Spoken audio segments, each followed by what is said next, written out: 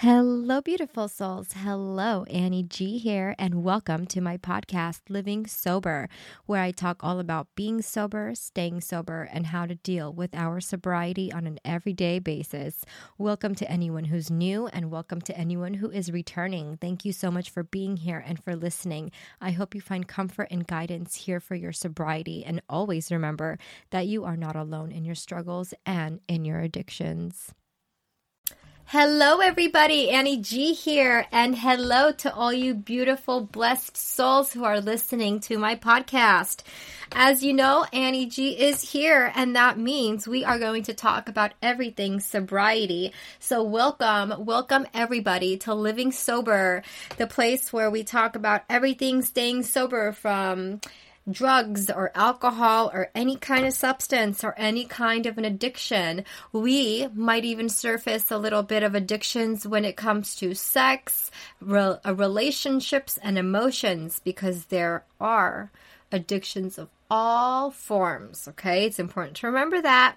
So, I hope you've all been having a good day or night wherever you are in this crazy world. And for this episode, I just wanted to come on and let you guys know and read briefly our AA traditions. So, again, if you have not found your butt into a seat at a meeting, a face-to-face meeting, I am going to encourage you to please have the courage to step up and go, okay? Have the courage for yourself. Have the courage for your sobriety, because it is not about listening to podcasts or reading the big book all by yourself. It is about working the program, and that means going to the meetings and starting to feel comfortable and at place in a meeting. So find your safe place.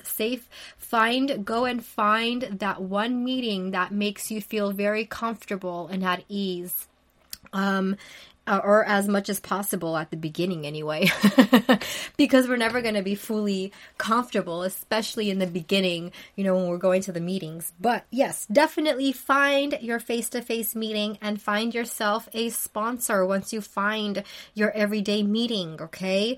There are meetings every single day throughout the world, every hour of the day, so there is no excuses, okay?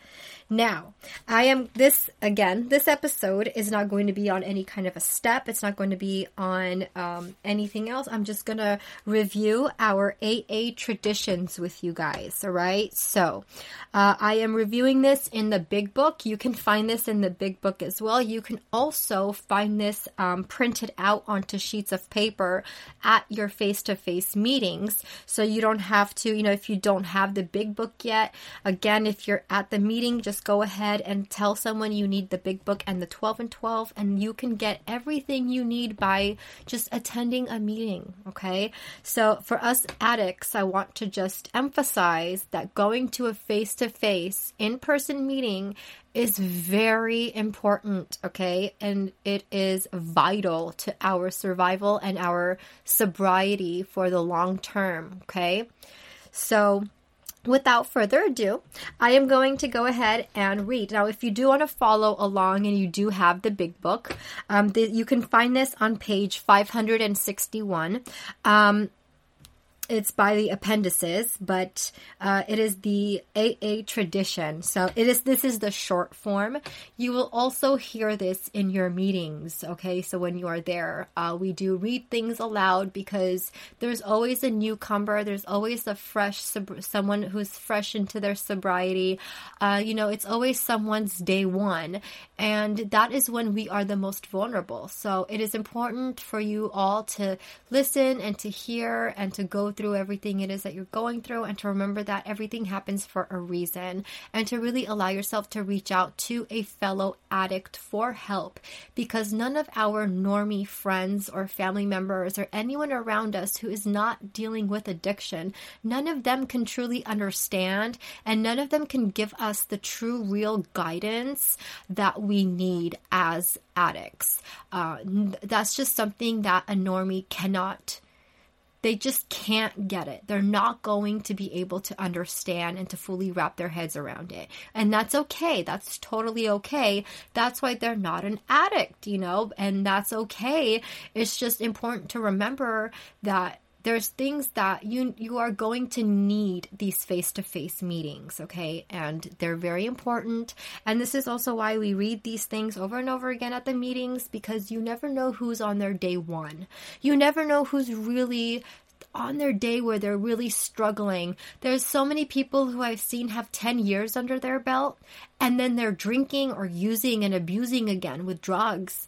Oh my gosh, I can't tell you how many times that's been a wake-up call to me where I'm like, wow, like I hope I don't lose this feeling that I get when I hear of someone losing their sobriety, because that's really something I hold on to, because that's important. My sobriety means so much to me. It's important to me. And after everything I've gone through to keep myself sober, I would never want to just throw it all away for that first drink or that first drug. I just wouldn't. And that is because I focus on my will and I focus on my sobriety every single day. And that is the difference in just being in the program and working the program.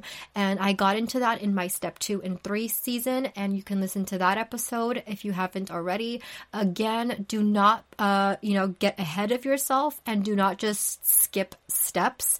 It is important that you go through steps 1 through 12 on your own with a sponsor. And it's important that you have these face-to-face meetings. And it's important that you do all of these things. They are for a reason and a purpose, and they work. And it's important that you just trust the process. Okay? So, I'm sorry. Without further ado, I am going to go ahead and read to you the AA traditions. All right, my fellow alcoholics and addicts. Yeah, where y'all at? No, I truly do hope that you guys are at a place where you are finally able to accept that you have a problem, excuse me, and that, we cannot drink and use like other people can. If you're doing something every day, all day, you have a problem. Whatever that thing is, XYZ, fill in the blank, whatever it is, that's an addiction. And that's never a good thing. So here is the AA traditions, okay? So to those now in its fold. And you could again find this in the big book if you want to follow along on page 561. 561. Okay? So again in the big book, the AA traditions, and this is the short version. I do have the long version as well, but I'm going to go ahead and read you the simple version. Okay? So here it is. So to those now in its fold, Alcoholics Anonymous has made the difference between misery and sobriety, and often the difference between life and death. AA can, of course, mean just as much to uncounted alcoholics not yet reached. Therefore, no society of men and women ever had a more urgent need for conscious effectiveness and permanent unity. Okay? Remember, unity. That's what the meetings are about. Okay? Unity. We alcoholics see that we must work together and hang together, else most of us will finally die alone. Because as addicts, our addiction will be the end of us one day, sooner or later, whether we are ready to admit that to ourselves or not. I'm saying that's not written in the book right now, but I'm just saying that as a side note. It's important to remember that our addictions will sooner or later be the end of us if we don't stick to our sobriety and to our healing. Excuse me, where is my tea? I think I need to drink a little bit of tea. Hold on. Ooh, sorry, you guys. Throat's getting dry. All right. So I'm going to go ahead and continue the reading now. So the 12 traditions of Alcoholics Anonymous are: we AAs believe the best answer to our experience. I'm sorry, I'm going to read that again. The 12 traditions of Alcoholics Anonymous are: we AAs believe the best answers that our experience has yet given to those ever urgent questions. How can AA best function? And how can AA best stay whole and so survive? On the next page, AA's 12 traditions are seen in their so-called short form. So I just told you I'm going to give you the simple form, and this is what it is. It's generally used today. This is a condensed version of the original long form. And again, I can always give you guys the long form, but I don't think you're going to really care to listen to that too much. So I think that's something you'll get in your face-to-face meetings. So I'm just going to give you the brief version. Anyway, so this is a condensed form and the traditions as first printed. So these traditions were first printed in 1946. So the long form is more explicit and of possible historic value. It is also reproduced. Okay, so here we go with the 12 traditions.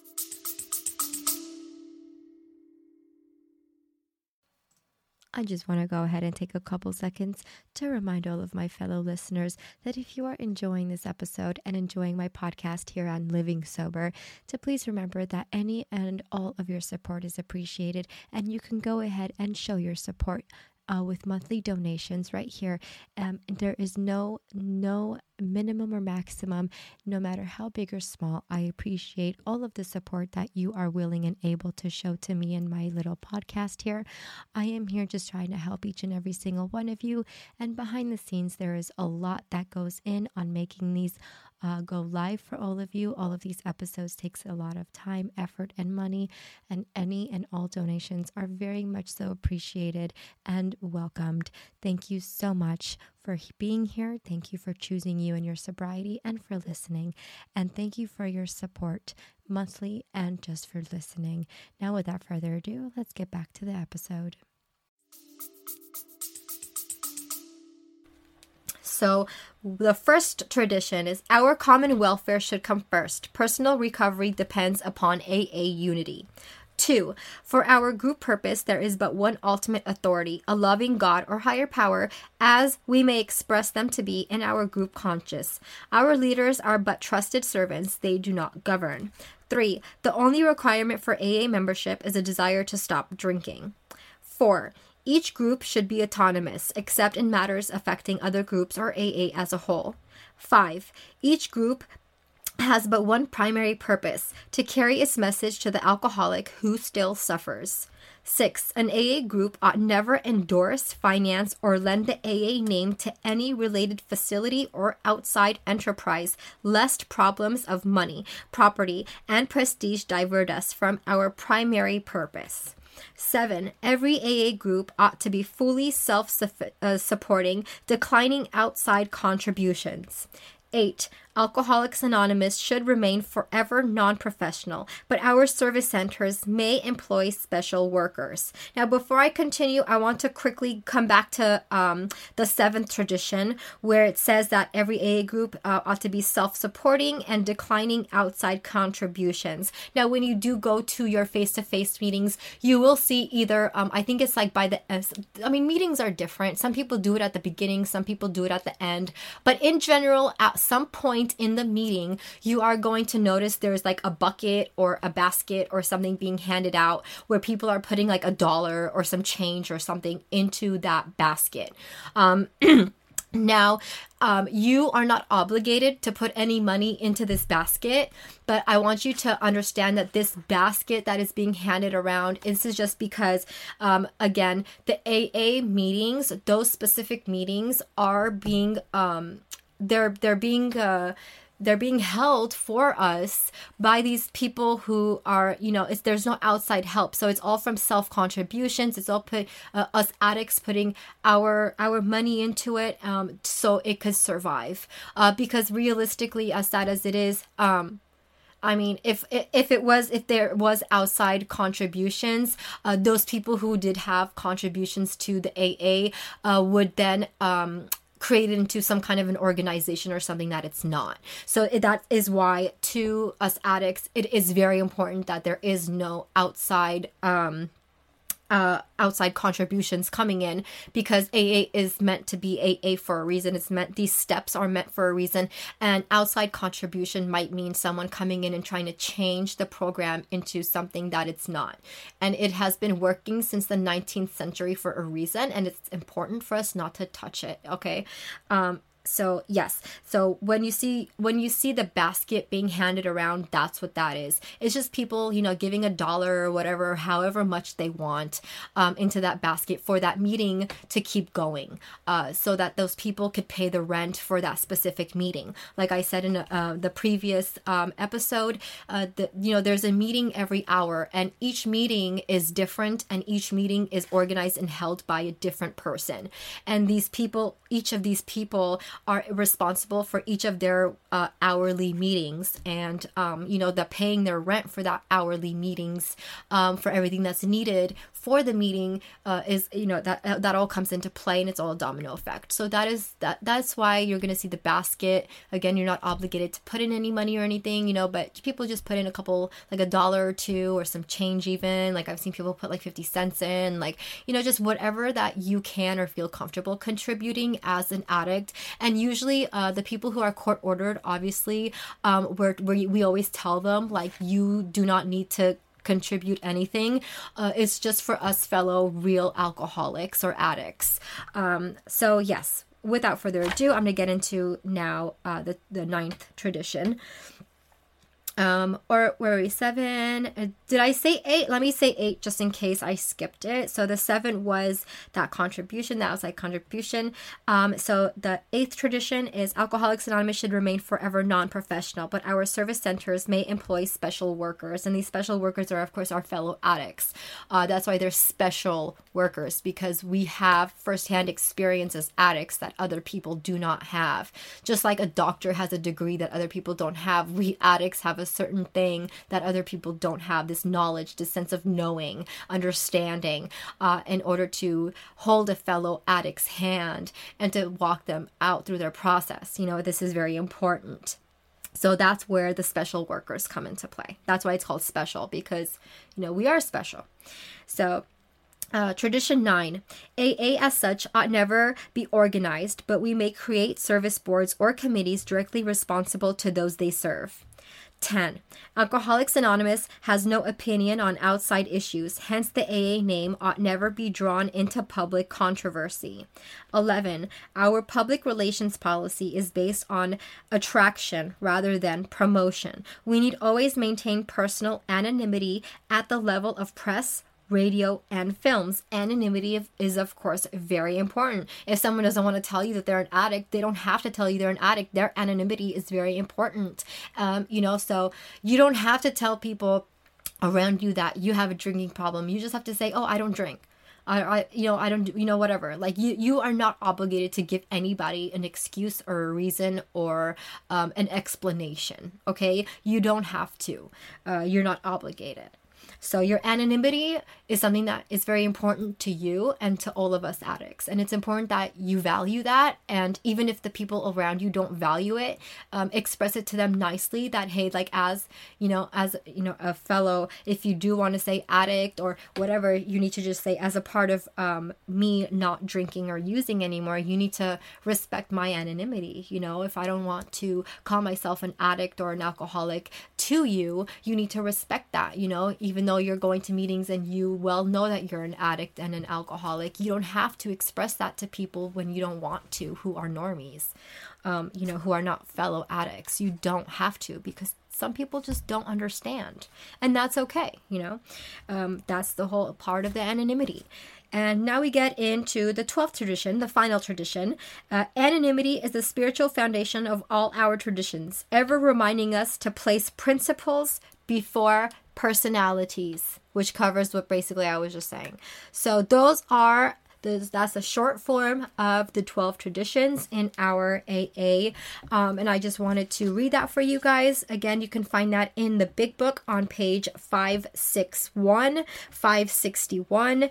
And I just wanted to read that briefly and also get into a little bit of the second part of AA, which is the spiritual experience. I just kind of wanted to talk about the process of the AA program, and really kind of what it's all about in a way. And so the second part does have to do with the spiritual experience. So I'm going to go ahead and continue reading on page 567 in the big book on the second part of spiritual experience. So the term spiritual experience and spiritual awakening are used many times in this book, which upon careful reading shows that the personality change sufficient to bring about recovery from alcoholism has manifested itself among us in many different forms. Yes, it is true that our first printing gave many readers the impression that these personality changes or religious experiences must be in the nature of a sudden and spectacular upheavals. Happily for everyone, this conclusion is erroneous. In the first few chapters, a number of sudden revolutionary changes are described. Though it was not our intention to create such an impression, many alcoholics have nevertheless concluded that in order to recover, they must acquire an immediate and overwhelming God consciousness, followed at once by a vast change in feeling and outlook. Among our rapidly growing membership of thousands of alcoholics, such as transformations, though frequent, are by no means the rule. Most of our experiences are what the psychologist William James calls the educational variety because they develop slowly over a period of time. Quite often, friends of the newcomer are aware of the difference long before he or she is themselves.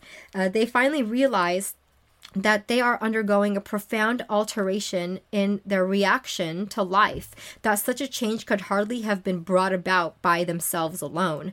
What often takes place in a few months could seldom have been accomplished by years of self-discipline. With a few exceptions, our members find that they have tapped an unsuspected inner resource, which they presently identify with their own conception of a power greater than themselves. Most of us think this awareness of a power greater than ourselves is the essence of spiritual experience. Our more religious members call it God consciousness. Most emphatically, we wish to say that any alcoholic capable of honestly facing their problems in the light of our experience can and does recover, provided that they do not close their minds to spiritual concepts.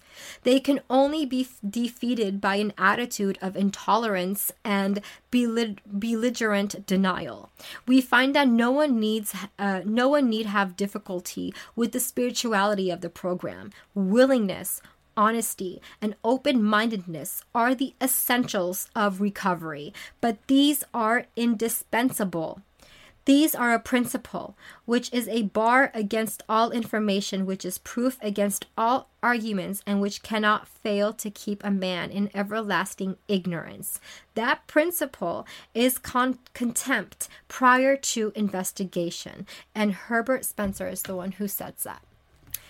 So, that brings me to the third, is the medical views on AA. The medical views on AA, I think I might actually get into that in a later one. But you know what? No, I'll get into it now. So the medical view on AA, I'll read it. So, as we see here in the Big Book on page 569, the medical view on AA. Since Dr. Silkworth's first endorsement of Alcoholics Anonymous, medical societies and physicians throughout the world have set their approval upon us. Following are excerpts from the comments of doctors present at the annual meeting of the Medical Society of the State of New York, where a paper on AA was read. Dr. Foster Kennedy, neurologist, quote, "This organization of Alcoholics Anonymous calls on two of the greatest reservoirs of power known to man, religion and that instinct for association with one's fellows. The herd instinct. I think our profession must take appreciative cognizance of this great therapeutic weapon. If we do not do so, we shall stand convicted of emotional sterility and of having lost the faith that moves mountains, without which medicine can do little." End quote.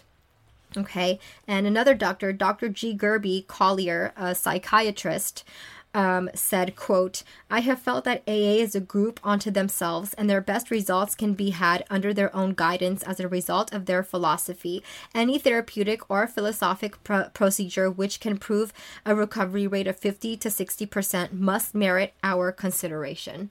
End quote. Another psychiatrist, Dr. Harry M. Tybout, quotes, As a psychiatrist, I have thought a great deal about the relationship of my specialty to AA, and I have come to the conclusion that our particular function can very often lie in preparing the way for the patient to accept any sort of treatment or outside help. I now conceive the psychiatrist's job to be the task of breaking down the patient's inner resistance so that which is inside him will flower as under the activity of the AA program. End quote. All right, so let's see, we're almost done here. Another doctor, W.W. Bauer, broadcasting under the auspices of the American Medical Association in 1946. Sorry, I have things highlighted, so some things are hard for me to read because of the highlight, so I apologize. But so yeah, the American Medical Association in 1946 over the NBC network said in part, Alcoholics Anonymous are no crusaders, not a temperance society. They know that they must never drink. They help others with similar problems. In this atmosphere, the alcoholic often overcomes his excessive concentration upon himself, learning to depend upon a higher power and absorb himself in his work with other alcoholics. He remains sober day by day. The days add up into weeks, and the weeks into months and years. End quote. Another doctor, a psychiatrist, Dr. John F. Stuffer, he's a chief psychiatrist in Philadelphia General Hospital, says, in quote, the alcoholics we get here at Philadelphia General are mostly those who cannot afford private treatment, and AA is by far the greatest thing we have been able to offer them. Even among those who occasionally land back in here again, we observe a profound change in personality. You would hardly recognize them. End quote. The American Psychiatric Association requested in 1949 that a paper be prepared by one of the older members in Alcoholics Anonymous to be read at the association's annual meeting of that year. This was done, and the paper was printed in the American Journal of Psychiatry, for November 1949. This address is now available in pamphlet form at nominal cost through most AA groups or from Box 459 Grand Central Station, New York, 10163, under the title 3 Talks to Medical Societies by Will W., formerly called Bill on Alcoholism, and earlier Alcoholism, the Illness. So, yes, as you can see, there's a lot of medical doctors and psychiatrists and people who study the brain, neurologists who definitely see how much AA has worked. They've been seeing it since the 40s, and they're continuing to see it today. Those are just things I wanted to read for you guys. Just a couple things, the spiritual experience and the medical outlook and the traditions. I just wanted to introduce you guys to all of that. So I hope you enjoyed it. I hope you got a little information. These are, again, things you are going to hear in your AA meetings. Everything I say you're going to hear in your meetings pretty much. So yeah, I hope you guys stay sober. I hope you guys choose to stay sober for another day. And I hope you guys choose your sobriety every single day. Bless you, blessed be, and until next time, I love you all very much, and I hope that you're finding yourself to love yourself, okay? Find time to love yourself. Bye, everybody.